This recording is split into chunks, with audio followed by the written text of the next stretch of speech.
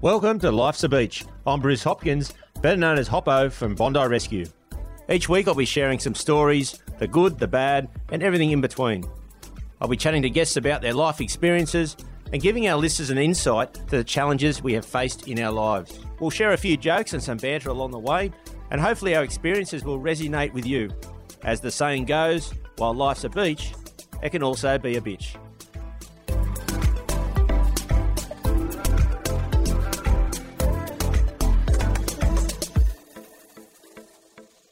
Hey everyone, this week on Life's a Beach, I have in the Beach Shack a legend of ocean paddling, Oscar Chalupsky. Now he comes in, talks about growing up in South Africa. We talk about some myths and also him winning multiple ocean ski paddles, including 12 Molokai, and also going to the Olympic Games, meeting Nelson Mandela, and now in the toughest time of his life, dealing and trying to beat cancer.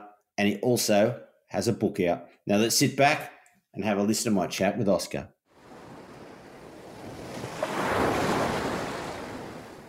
This week on Life's a Beach, in the Beach Shack, it's a pleasure to have a legend of ocean paddling. He's done so much in his career. I can't wait to hear about it and chat to him. So welcome, Oscar Chalupsky, mate. How are you?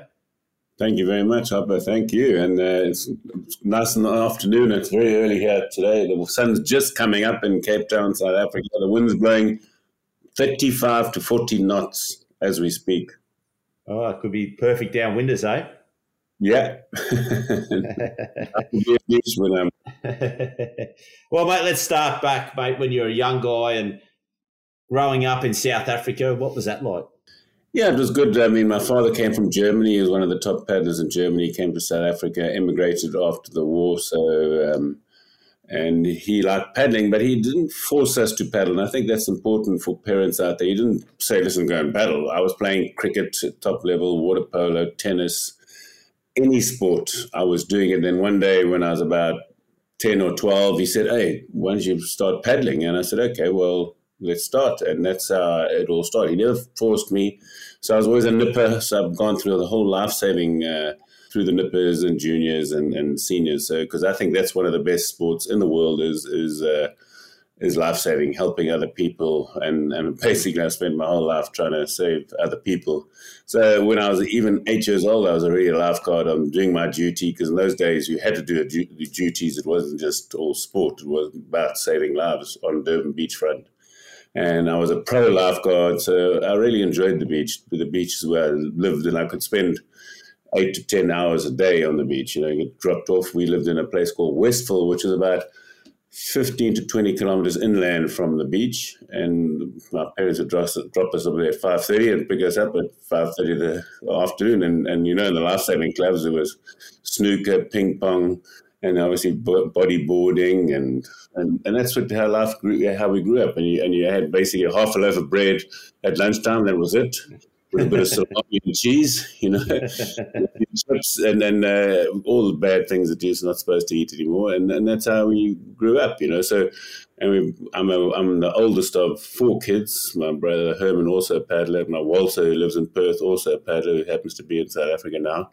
And my sister, also a paddler. So we all paddled, but nobody was pushed to paddle. My father just said one thing: if you're going to do anything, just do it properly from German position. So that's how it all happened in South Africa.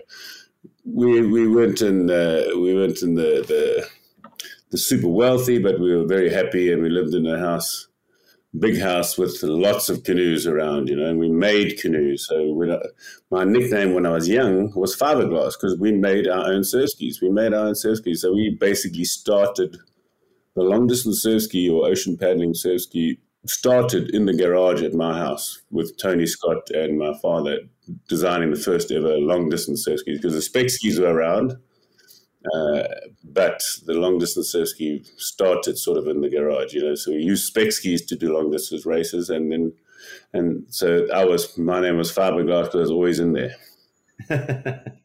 Well, mate, you talked about surf life saving. Now you had some success there. When did that come about in, you know, the Ironman racing?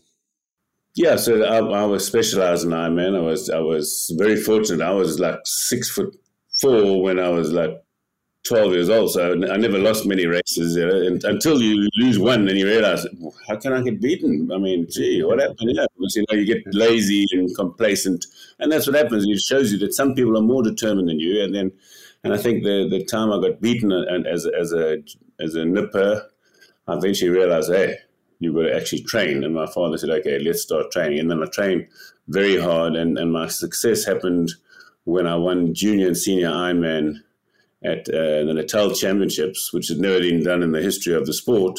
And then I went on to win junior and senior Ironman in South African Championships, which happens to be 1 month before the Australian Championships. And it was most interesting. As I said, I grew up in Westville. I was sitting there. And as you know, our sport in South Africa is not as big as in Australia. So it's a bit of a Cinderella sport. Yes, I might have made a few front pages, first time in history, but I was sitting there in my lounge in Westville and I was watching TV. And in those days, in 1976, 77, we only had one TV station. We just got our TV. And then the newsreader came up and said, you won't believe what's happened in Australia. This guy, Grant Kenny from Australia, just won the junior. I said, hey, listen, don't you realize I've actually done that already? It was interesting that it took us more than nearly 5 years for me to compete against it because we had apartheid. They wouldn't let me even go to Australia, and they wouldn't let him come to South Africa. So, but the joke is, I'm sure Grant Kenny never even heard of this guy, Oscar Chalupsky, and he was like doing all his famous things and getting sponsors, and he was a pilot, and I just hear all these rumors, and I wanted to race against this guy, but I couldn't. So I carried on life saving, and I loved my life saving. As I say, obviously paddling was a big part, but I was fairly fast at swimming and board. So I think I won 4 junior Ironmans in a row, and then I won 4 junior ski races in a row, and then something that not many people have done. I actually won the junior and senior Victor Adora. So I won all the junior events and all the senior events. So on a day, on a life-saving SA Champs life-saving day, I would do about 40 events. So I was in water from 6:30 in the morning to 6:30 in the evening, 12 hours, and I'd go around 40 events. Obviously, some of it's march past, R&R. I used to do junior, senior R&R, junior, senior swim, junior, senior board, junior, senior. Every single race. The only races I never did was flags and beach sprint. But I did every single event. That's unbelievable. It's a big day, and the events going around. You probably won nearly every single one anyway, did you? I had a stage where I never forget, because the program was always set.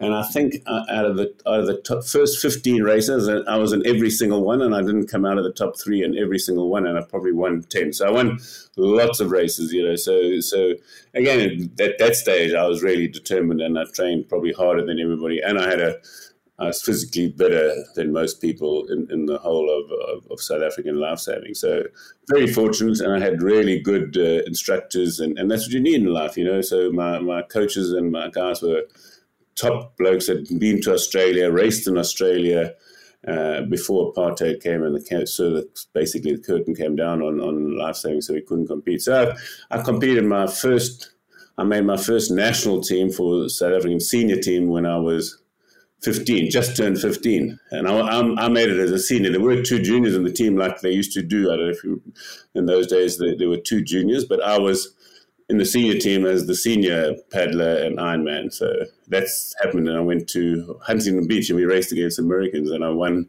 the Ironman there in America. So, but the whole thing was, when am I going to go race against these Aussies, and especially Grant Kenny? Yeah. And did you ever get the opportunity to race Grant Kenny? Never, ever, ever. The only time I got the opportunity is when I went, as they said, there's a big race in 1983. I never forget. In April 1983, they said, listen, Grant Kenny is coming to Hawaii to do this Ironman. So I started training, and then I was listening to about it, and we flew over to Hawaii. Beautiful 1983 April. And then when I get there, there's no Grant Kenny. The race happens, and funny enough, my brother won it. I think I came second. That was basically a South African competition where we all went there and nobody else was there, and a few Hawaiians, which they weren't that strong at the time. So when I was there, they told me, no, there's a big race here called the Molokai to Oahu Challenge, and it's going to happen in October. And this guy, Grant Kenny, has won it 4 years in a row. I said, oh, that's interesting. And again, that's what happens in life. I had to make a big decision. I was doing a rugby scholarship because I also played for state rugby, and I was training to be a CPA or CA, whatever you call it in Australia. And I had to make a decision. I was sitting in Waikiki Beach, and they said, okay, October, he's definitely going to be doing this race. He's won it 4 years in a row. It's sort of the World Championships of surf ski paddling or ocean paddling. And I said, okay, let's make a decision. And again, a lot of people make decisions financially. I made it because it's fun. And I think most people should be doing it because it's fun. And the fun part is it's magnificent in Hawaii, the beautiful white beaches, magnificent downwinds. And I said, okay, I'm going to do it. I didn't have any money to fly back to South Africa, so I actually had to find a place to stay, and I stayed with a guy, Bob Toogood, and I started training. I flew my boat out that I made, which was at that stage called a Chalupsky, which I'd made myself when I was about 15 or 14. Got the boat, float out, and trained like crazy. And the interesting thing, all the Hawaiians used to say, no, Grant Kenny. Every time I did a race in Hawaii, they said, no, Grant Kenny beat us by far. And I said, okay, we'll see. And I kept on training really hard. And then I also even saw a video of Grant Kenny, and it was like the documentary on the Molokai, and it showed him filling up his airplanes and things. I think he was getting so jealous. And now I was sleeping on the floor with Bob Toogood.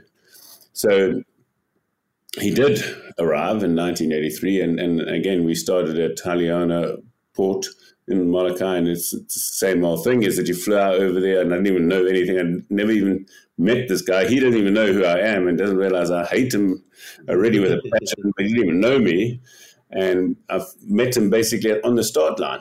And I was looking, there's a little bit shorter. He's like 3 months younger than me. And we get on the start line, and I don't even know where Molokai is, but like anybody should do, is I followed him because he'd won it 4 years in a row. I followed him till I could see a Wahoo Coco Head point and took off. And I think the first race, I broke the record by a long way, like 15 minutes, and I beat him by 12 minutes. And that was the start of a good friendship, a sort of big rivalry and a good friendship. And I carried on going back to that race 7 years in a row. So I won it 7 years in a row. He came second and third, and Tank Bennett came around. Another guy, Marshall Rosa, came around. And then in 1990, they eventually said, no, the American Olympic Committee said, no, Oscar, we know that you train in South Africa, we're banning you. So no matter what life-saving guys, because it fell under life-saving, said, no way, you can't race. So you're out. So I was banned. So that I had 7 years in a row, and in my prime, they said, no, you can't race this race, you're South African, even though I had a German passport. And then you have to make decisions in life. And I said, okay, well, what next? So you won the 7, then you got banned, and then did you come back and eventually do the Molokai after that ban? How did the ban get lifted? Well, first I decided, and I was working because, again, I wasn't a full-time athlete. I had to actually train and work and make money to put my kids through school. Because as you know, in our sport, there's not a lot of money at this stage. Before Sean Partners came around, there was nothing. So funny enough, I decided to change tack completely, and I became a golfer. So what I did is I was going to become a pro golfer because my mate Ernie Els made millions. Every time he wins a race, he wins $1 million. I mean, we didn't get close to that. So I took up golf, and I went from 24 to a scratch in a year. So that was the first thing I did. And again, it took a lot of practice. I was up at 4 o'clock in the morning, training, practicing, and then going to working in the insurance industry, and then investment industry, and then coming back and training. Like I used to go crazy, but I achieved that goal. Then in 1991, Nelson Mandela was released from prison. So that's when everything started changing. So the curtain of apartheid was lifted, and I could actually compete. And then the first thing I decided to compete was in the Olympics, in the 1992 Olympics in Barcelona. So that's how it lifted, and then I decided, okay, I'm going to come back. So I came back to the Molokai, won a few, lost a week, came and went because I was always busy working and racing and doing lots of things. I didn't go carry on like 7 in a row. I went and I won, and I'll never forget, we were going for our 10th. Dean Gardner, Nathan Bagley, and Nathan Bagley sat there and said, hey, I'm going to beat the record, I'm going to beat you, and all this. And he said, and I found out that year I was actually sponsored by Ernie Els Wines. And I never forget him sitting there and saying, oh, I'm going to beat you, I'll get easy. And obviously he's 10 years of more than 10 or 15 years younger than me, and he was winning gold medals and silver medals at the Olympics, so he was fairly good. And I'll never forgot when I overtook him, I said, "Hey, Nathan, you're paddling so well, just keep it up." And I beat him into second place for my 10th. So, yeah, and I've always had a passion for going back and competing. And then obviously I think one of the biggest wins at age 49, I said I'm going to go back and win at age 49, which is like I'm always laughing when they say Djokovic, he's 37, you can't believe it. And then Nadal's this age, and I just saw Ronaldo's 38 or 39. I said, hey, I'm competing against guys that are really fast, and I was 49. But again, I made huge sacrifices to train. I mean, I always, leading up to the Molokai, I always lose about 20 to 25 kilograms, do special diets, do everything very cleverly, because I can't even do one pull-up. And I can Clint Robinson can do thousands, and all the other guys I race can do thousands. I can't even do one. So I've got to use the brain, as opposed to the brawn, so which I had when I was young, but then you have to use your brains, and that's where I'm very different. I really analyze how to do it, how to do a better technique to get better without having so much power like a youngster. I mean, and on my 2012, at the age of 49, I was racing against Clint Robinson, who won 2 in a row, so he's going for his three-peat, and I beat him by 15 seconds. As I said, he's like 10 or 12 years younger, and he can do pull-ups, he can do everything. He's fast, but again, I just used my brains to beat him, and obviously he was shattered, he couldn't believe it. So, but these things happen, and I was lucky in that the weather was playing a ball, there was wind, so obviously more skill needed. But that's what happens in life. You've got to take your opportunities and try and make it. And you do chase the runs exceptional. Where did you learn the skill? Was it South Africa? Because as you said, and I've paddled pretty much most of my life, it's a skill to catch those runs. Yeah, and it's funny, the divide between the good and the bad is such a big sort of such a big gap. Is that, I mean, I came out of hospital. I hadn't paddled for 3 weeks. I hadn't done one bit of exercise. I was completely weak. I could only do then maybe 3 or 4 push-ups. That's it, because that's all I could do. And I jumped in the water and on the Miller's Run down here in Cape Town with a nice wind, because I wanted to show people. I said, listen, the sport is not about power.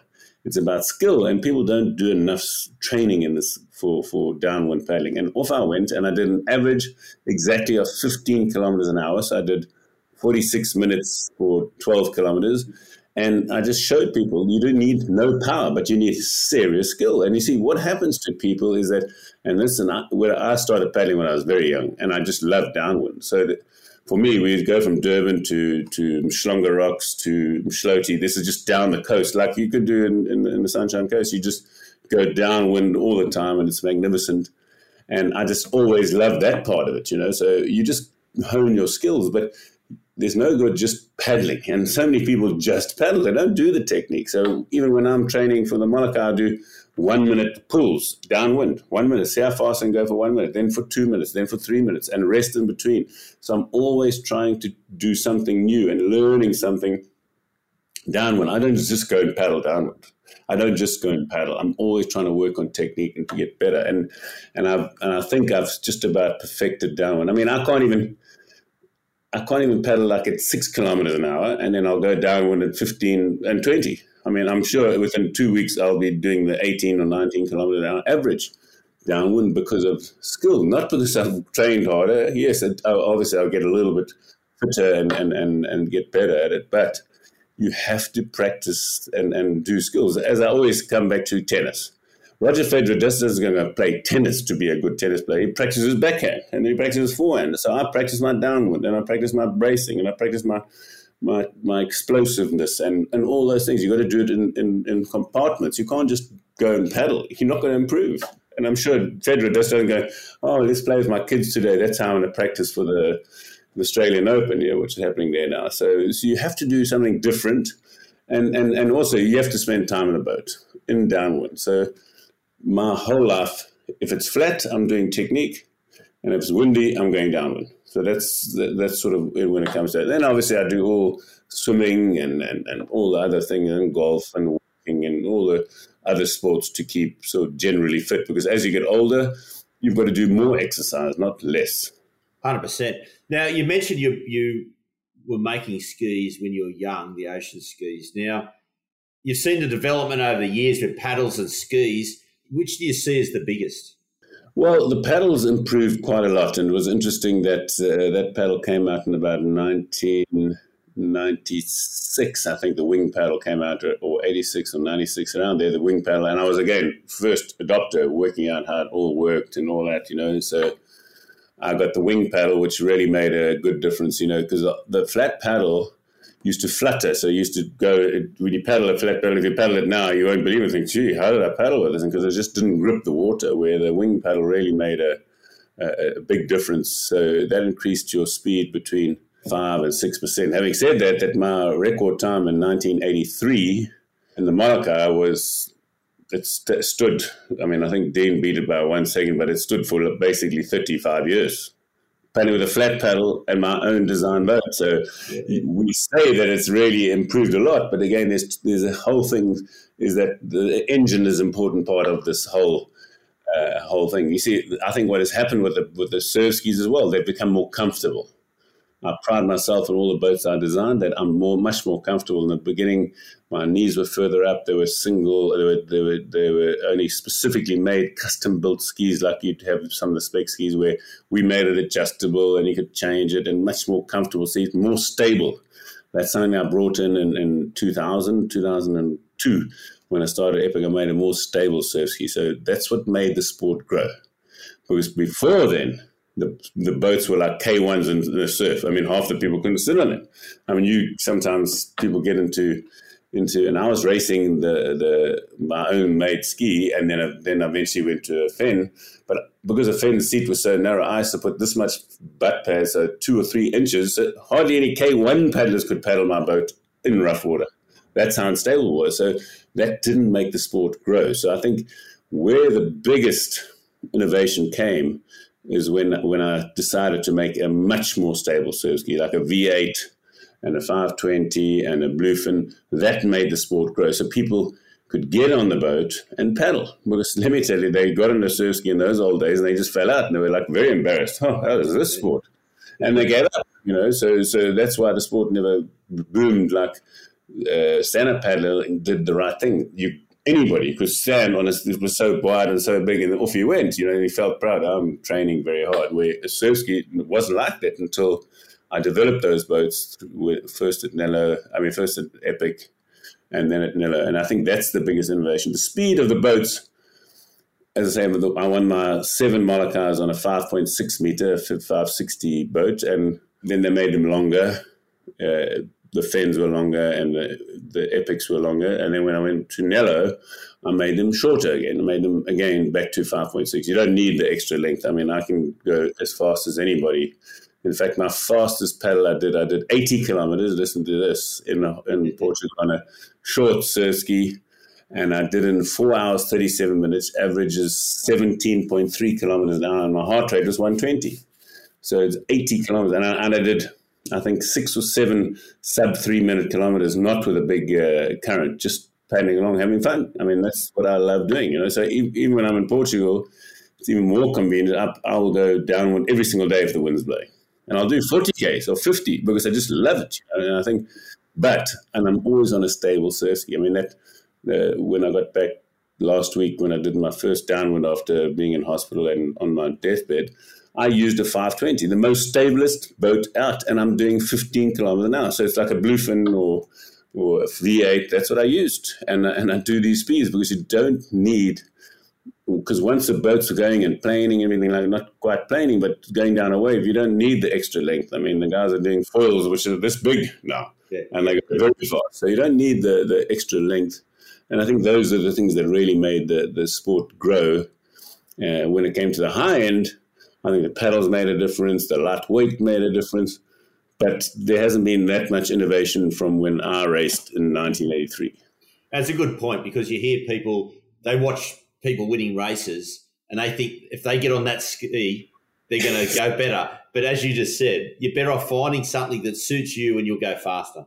Yeah, because understand, if you can't put the power down, there's no way you can go fast. Because if you can't put the power down, you're not going to go fast. Because you need that explosive power to catch a wave. I mean, that's the secret of downwind paddling, is that explosive. And it's 3 strokes. In fact, I've got one of the drills where I said, okay, you do 3 strokes and you stop. And if you're not on a run, you just rest. And then you do 3 strokes. And then obviously the guys aren't so good, will take 6 strokes. So those are kind of the things that I do.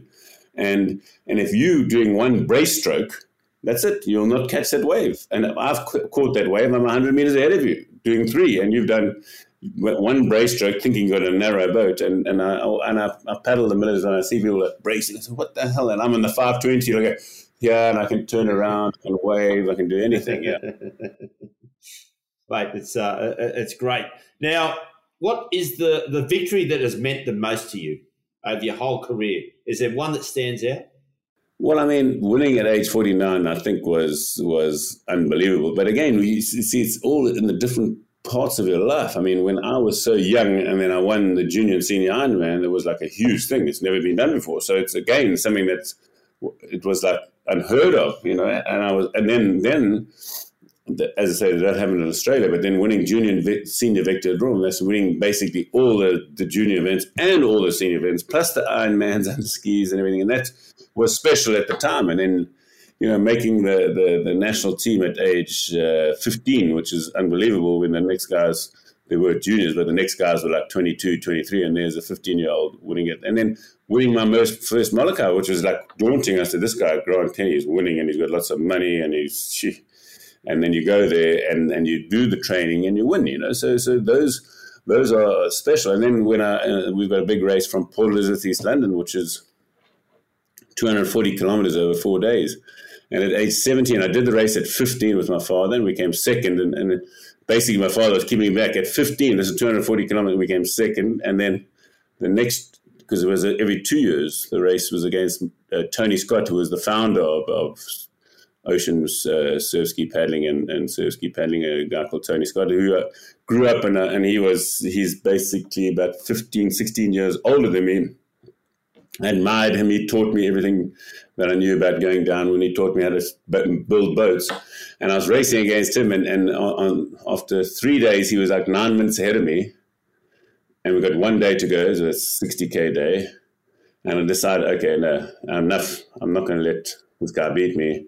And he was 9 minutes ahead of me. And after 21 hours, I beat him by 80 seconds. So I just went mad and won. So it was something special. At 17, to beat your mentor, my hero, was something something special. So it all goes along. I mean, even when I wanted to become a rugby player or water polo, they're all little special things through your life, And I think that's something that you've got to realize. You've got to cherish all those moments, because it's not just one. I mean, going to the Olympics and sort of being in charge of the South African team is special, but where we came in the Olympics was very not special, but I learned from it saying, listen, I'm not going to get, because at that stage, Clint Robinson won the Olympic gold in 1992 and he thrashed me. But then when it came to the Molokai, I thrashed him, so it was like, and the difference was that I was getting coached by all these Russians and these Hungarians and Swedish guys. Then when I coached myself, I beat Clint.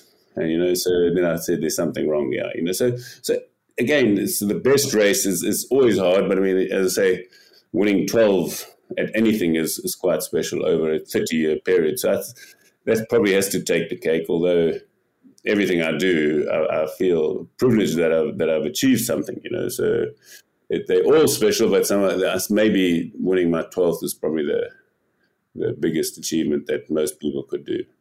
Yeah, mate, amazing effort. Now, someone I paddle with has given me this question, and we want to know, mate, is it an urban myth or is it true, right? So I'm going to talk you through it. They say that you would paddle from your home to Durban Surf Club, and then you'd run up the hill to play rugby for Durban University, and then do it in the reverse again once the game was over and went back home. Now, is that true or is it a myth? No, I used to be like that. I mean, so the reason why everything started, my father said I wanted to buy a racing bicycle. So he said, no, you can't get a racing bicycle. You wouldn't do junior Ironman. So I started. So that's exactly, they used to wait for me, and I'd finish a paddle, like maybe 30, 40K, and I still have sand in my feet, and I'd jump, and I was playing for Durban University at the time because I was on a scholarship, rugby scholarship. paddle that, and then run back. Because, I mean, I was in a different league. I mean, those days in 1983, 82, when I was there, and in fact, in 1981 is when I was playing rugby. Rugby players used to train 3 times a week. I used to train 3 times a day. So, yes, I mean, I would cycle to the beach, which is 15, 20, do that, cycle back, go play rugby, then play water polo. Yeah, so I was a freak, but I loved it, So I understand this, that it wasn't. It sounds like to people that don't know, gee, what is this guy? He's crazy. No, but I just loved it. I loved being so fit, and I was determined to win everything I did. Everything, ping pong, tennis, doesn't matter. I trained. I put the effort in because that's what you need to do.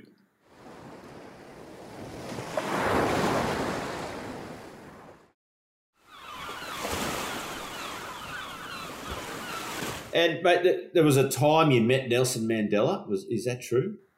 Yeah, so Nelson Mandela I met because I was in charge of this, basically, call it a captain, call it the spokesman for this whole national team going to the Olympics, and met him and thanked him for what he did, because basically my sport in the peak, in my prime, I couldn't race junior worlds. So Grant Kenny and Clint Drummers are all racing in the world championship. We couldn't do anything, couldn't race. We had to go undercover everywhere. When we raced in Spain, it was like racing for Mechelen or Belgium, or never South Africa, because they would just ban us. So he was a big inspiration for all sportsmen in South Africa, and he was the most humblest, kindest guy, And again, I'm sorry I didn't have more photographs with him, because I'm one of those people. I just take him for what he was, and he was very special. And I met him before the Olympics, and I had to do some talks about the rights that we had against apartheid and things like that. And then I met him at the Olympics and spent time with him, got some nice photographs with him.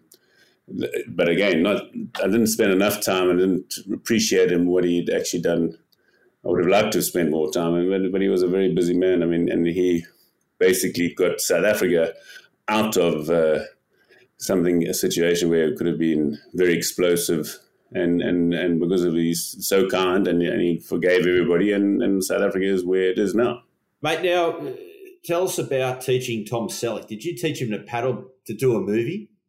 Yeah. So so when I was there in 1983, they were shooting Magnum PR, and I was a member of the Outrigger Canoe Club, and he was a member there, and then he was paddling, so part of the thing was he always talked about doing the Molokai Channel, and he was on the set. So then I actually met him, taught him, and then he was so impressed. He bought a paddle from Bob Toogood, and paid for that. And then I spent quite a bit of time trying to help him get a little bit better. So I actually taught him. And then when I won the Molokai in 1984, he was there, and he sort of handed out the prizes and things like that. So it was good having a big celebrity. And those days he was huge, and the nicest guy.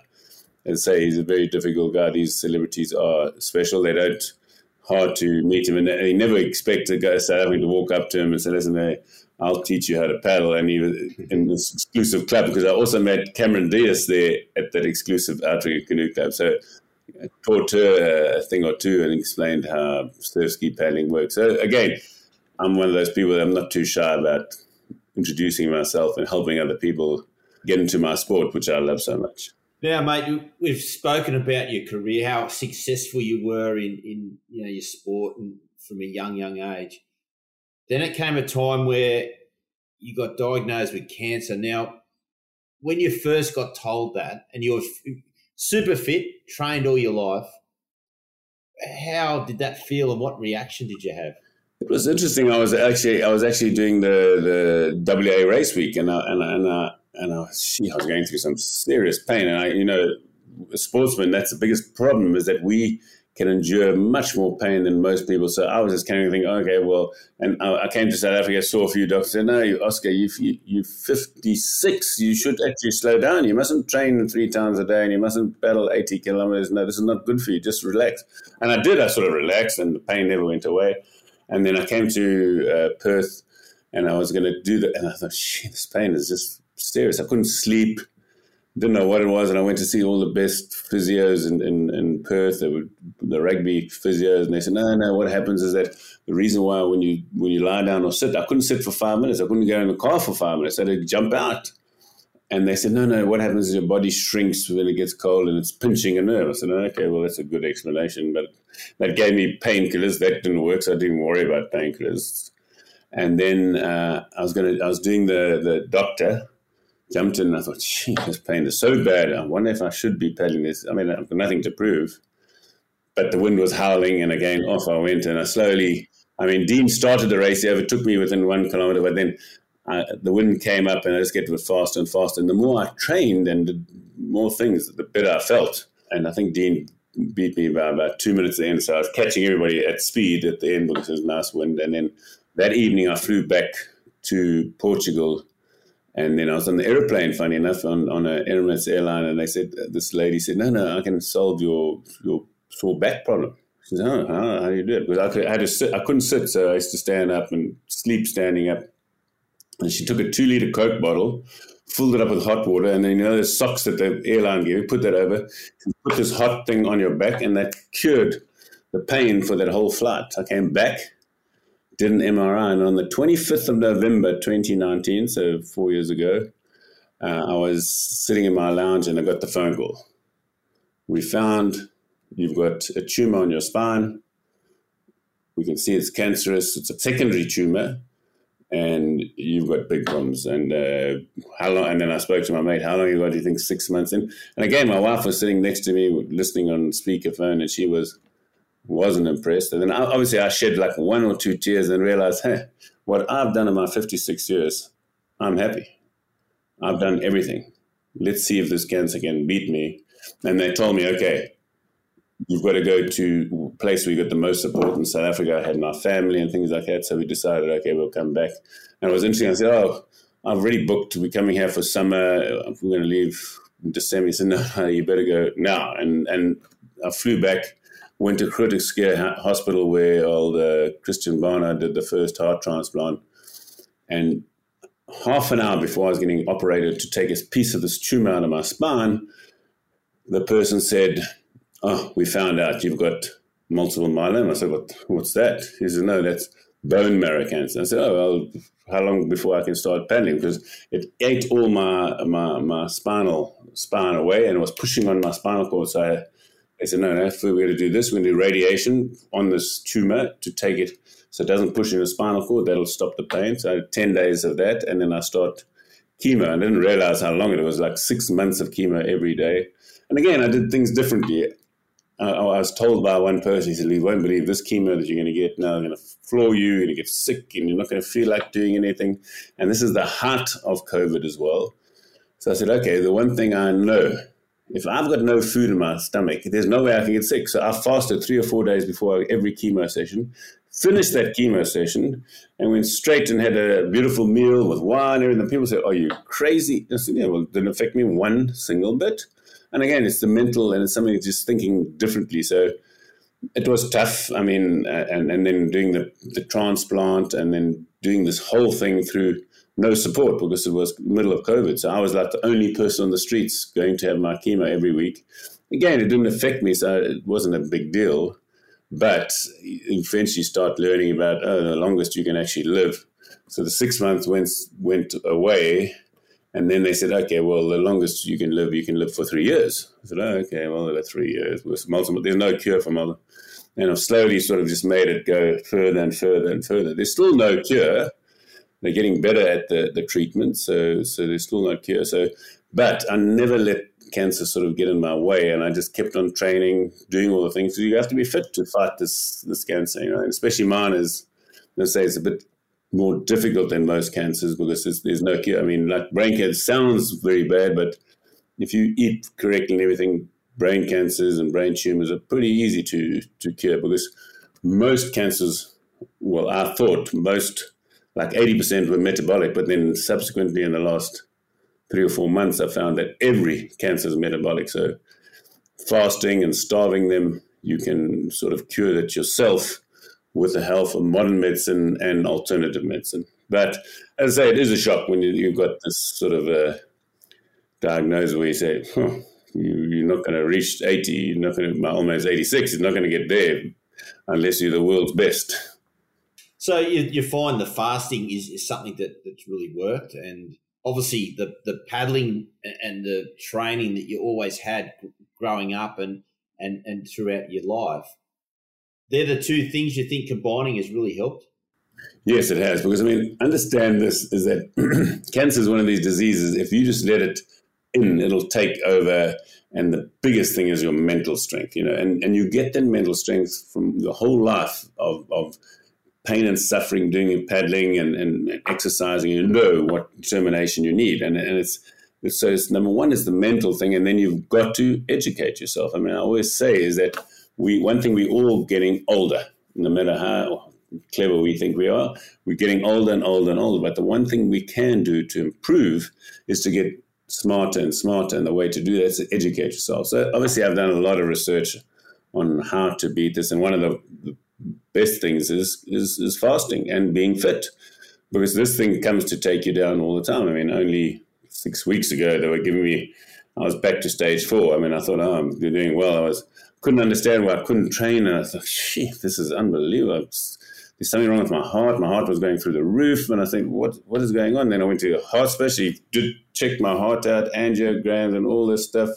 And he said, no, you got the best heart I've ever seen in a 60. I said, yeah, but I can tell you right now, there's something wrong. I couldn't paddle at like 6 kilometers an hour. My heart rate was going 160. I said, there's something wrong. And then eventually I was lucky again that I went to see my oncologist. And I said, hey, what's going on? Then he did all the bloods, and he did it twice. He says, it's impossible that you could even be standing. He says, if it was me, I'd be dead. I said, oh, okay, that's good. So, and then I was flying to the 20 beaches race the next day. He says, no, you're flying anyway, straight into hospital, and then you start again. And again, it's just a determination. The doctor halfway through the treatment said, it's not really working. I think you should get your family to come out from overseas because it's not going well. And I said, what are you kidding me? And then I did a 21-day fast, so 21 days of no food to make it, to really give cancer a real hiding. And with the medication and with alternative medicine, meaning fasting, it came right. So my Kappa light chains were at 1,470, and now 2 months later they're at 111. They've got to be at 5 or 6, but they're coming down fast with the treatment and with fasting. And with as you said, the 21-day fasting, does that mean what, you just had water, or what did you have in that? Yeah, you have water, and the other thing that you sort of just have super bone broth, because the bone broth has got your micronutrients, so your potassium and your iron and all those things. Because when you're doing a water-only fast, you lose a bit of micronutrients. Everything else is fine. And then obviously you lose a bit of weight, and then if you don't do exercise, you can lose a bit of muscle. But if you exercise and everything, which is quite tough when you're lying in your bed and you're feeling sorry for yourself, it's hard to exercise. But I always try to go out there and walk and then do a little bit of exercises all the time so that you don't get your muscles to it. Because the longest fast actually is 382 days. So you can do it, but again, nobody's going to make money out of doing a long fast like that, or even fasting, and that's the problem why Big Pharma and Big Food don't even tell you about it. So the poor man in the street doesn't actually understand what can help him be healthier, Well, that's right. The pharmaceutical companies want to pump drugs in everybody because they're making money. So, yeah, it's amazing how you've found that and understood on what to do. And also, though, you're still going to be mentally tough to do a fast for 21 days. It sounds easy. We're having a chat, but I can imagine I go one day and it nearly kills me. So tell us a bit about how hard that is. So again, and everybody talks about intermittent fasting, and the guy that I follow, a guy called Dr. Jason Fung, he's now in America, but he was from Hong Kong, then Canada, and now America. And he just teach, because you've got to teach your body to change from eating 3 times a day to eating twice, and then once every 2 days, and once every week.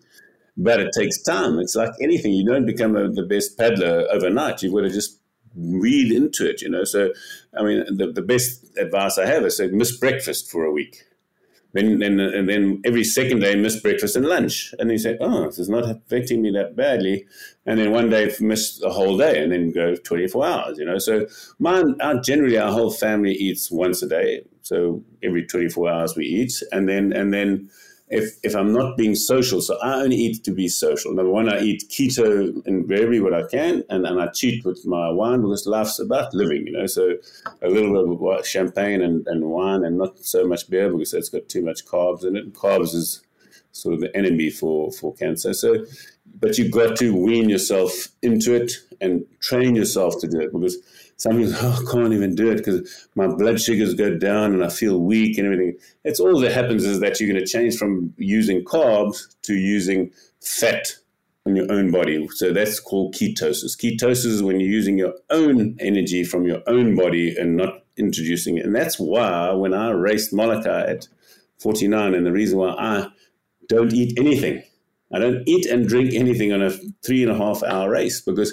when I eat and drink something, my body has to start working to digest whatever I've eaten or drunk.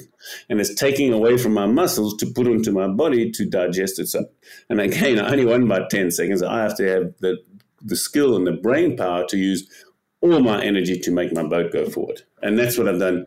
And the same thing with fasting and everything. You've got to think and work out the better way of doing things. And obviously that's what I do in my sport. And I keep on doing. I'm always trying to reinvent myself. Same thing. I'm always reading about new things in medicine and using it, practicing on myself.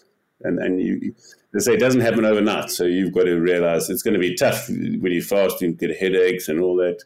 Not that I've been doing it for such a long time.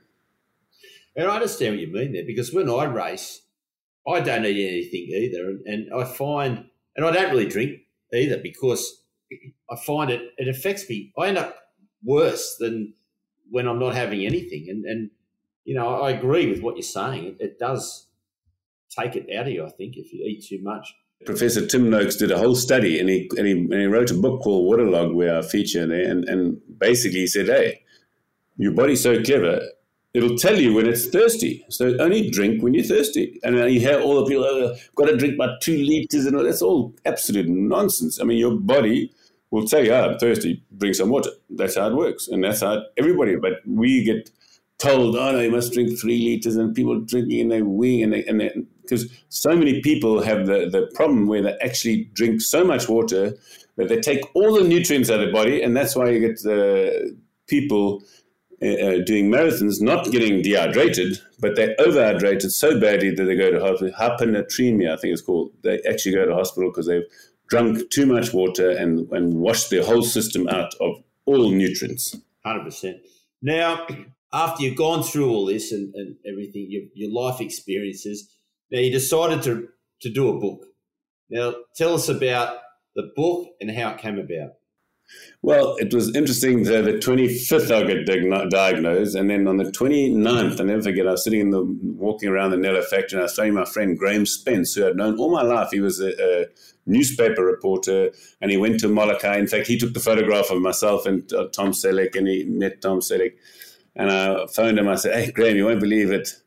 I've got cancer, and they've given me 6 months to live. He says, and he just about starts crying. He says, I can't believe it. And he says to me, I've got 6 months there. I said, yeah, they've given me 6 months. That's got plenty of time to write a book. He said, I've got a problem. I'm on a 4-month deadline. I said, no. I said, don't worry. I don't think they're going to catch me in 6 months. And we decided then on the 29th, I said, okay, I want to write a book, but I don't want this book about an autobiography about me. I want this book to help people like we're talking here. This podcast hopefully is going to inspire a few people to start fasting or do something different or be inspired. And that's what I said. I said, I want this book so that's why after every chapter, I've got life lessons, because we make mistakes. I'd rather tell somebody this mistake I made, and you don't have to make this mistake, and then you carry and just improve your life. So that's what I did. The book's all about how to improve your life in many ways. And again, it's been fantastic. The book's sold very well, and it's always people say, oh, I've got this first person who's had cancer, I've got this person who's got depression, and they get the book and they send me messages all day, every day to say, oh, this book's really helped me. It's one of the best books I've ever written. I've ever read. I mean, some people said, I've only read one book in my life, and this is the book, and I've read it 2 or 3 times, because that's what it's a book. It's a book about their helping other people, which, as I say, as a lifesaver, we're trying to save lives, and my whole life has been trying to teach people how to get better. I always forget, my wife always tells me, Oscar, why do you tell everybody how to win this race? I said, listen, tell them everything. I'll still beat them, because I'm one of those people. I try and help everybody, even if it's detriment to myself. They say, why are you teaching all these people all these tricks? I said, no, because my life's about helping everybody. So the book, and then I decided that a portion of my royalties, which is not a lot because you don't make a lot of money, is that I get a portion goes to campaigning for cancer, because the only way I can sort of beat this cancer is by getting funding for them to do research, to keep on researching. So that's why a portion of every book goes to campaigning for cancer. And yeah, it's been a big success. I mean, I really enjoy doing it. Everybody wants to sing, but Oscar, I want to know how you do this and how you do that. And again, and we're thinking of, I said once I've done over 100,000 or 1 million books, I'll say, okay, I'll write another one. And that'll be about sort of the intricacies, how to do what I've done, more in depth and a sort of a guide, a more step-by-step guide, because I think that's what people need, because they all worried about doing this, worried about doing that, and I think that's what I'd like to do. And with the book, you can take a lot from it, though. It's not just about people with cancer. You can work it into any everyday life.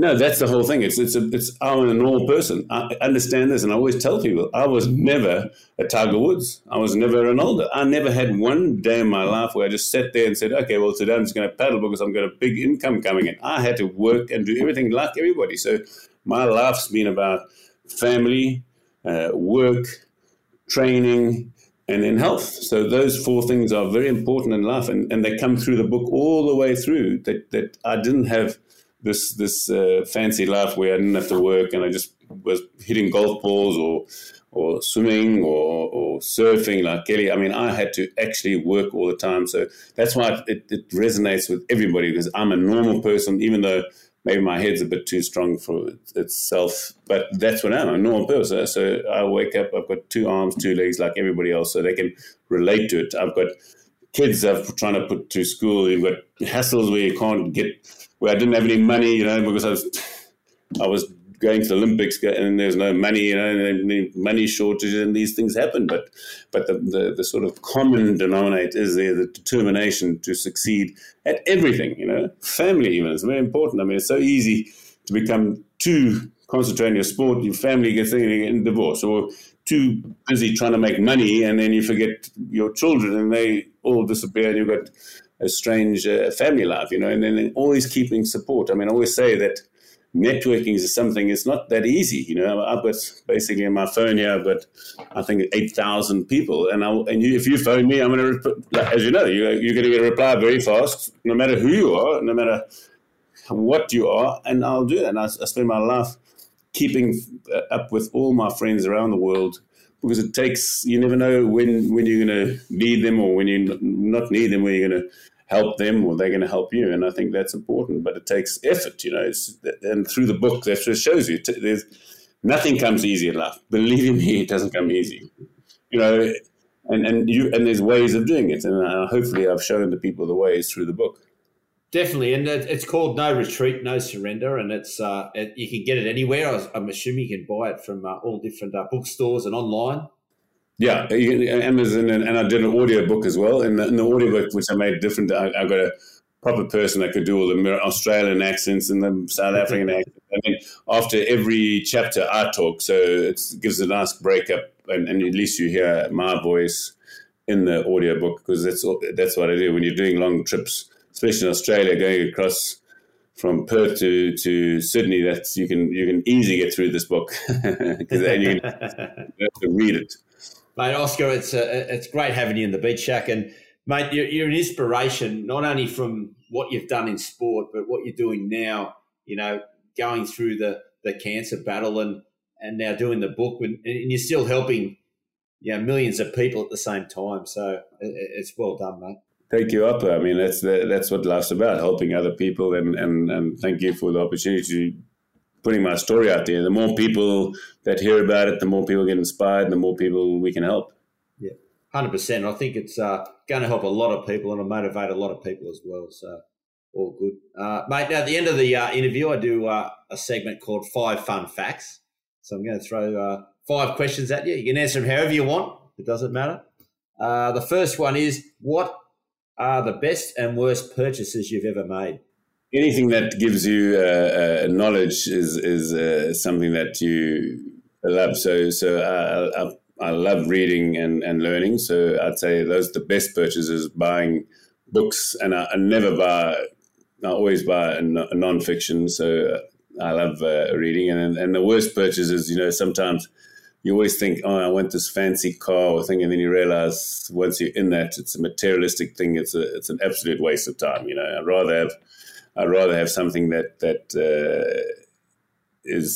I'm going to enjoy for the rest of my life than just have this getting in a Porsche 911. It's fun for 1 or 2 times. You realize I'm in the traffic. I'm going the same speed as the guy in a Toyota. So that's probably the worst purchases.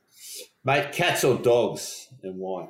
Well, I've always had lots of animals, like lots of cats and lots of dogs, but I think I prefer dogs because they're far more loyal than cats, But having said that, cats are much easier to look after, but dogs are loyal, and I think that's what has been one of my downsides, and you read in the book, is that I'm too loyal, and I think dogs can also be too loyal, and they're fun. So I love dogs because of the loyalty, and they look at you, whether you fat, thin, whatever, they're always going to love you. Mate, what are you most proud of? Well, I think I'm most proud of the way I've sort of helped people throughout my life, whether it's teaching them how to play water polo or anything. My life is about teaching people and trying to make their lives better through the skill and knowledge that I've got to help them, yeah. Mate, what's the most interesting thing you've read or seen this week? This week, the most interesting thing, that's a good one. What has happened? It's been very interesting watching, the strangest thing, watching golf, and this guy, Nick Dunlop, who shot 60, is the first amateur in 90 years to nearly, I don't know if he won because I actually was sleeping, so he was winning the first PGA, the first time in 90 years, so he broke so many records, and that, to me, that's interesting because he was a young guy, 20 years old, amateur, and leading a PGA event in America, so that is very interesting and exciting in all. Mate, the last question is, what song do you have to sing along with when you hear it?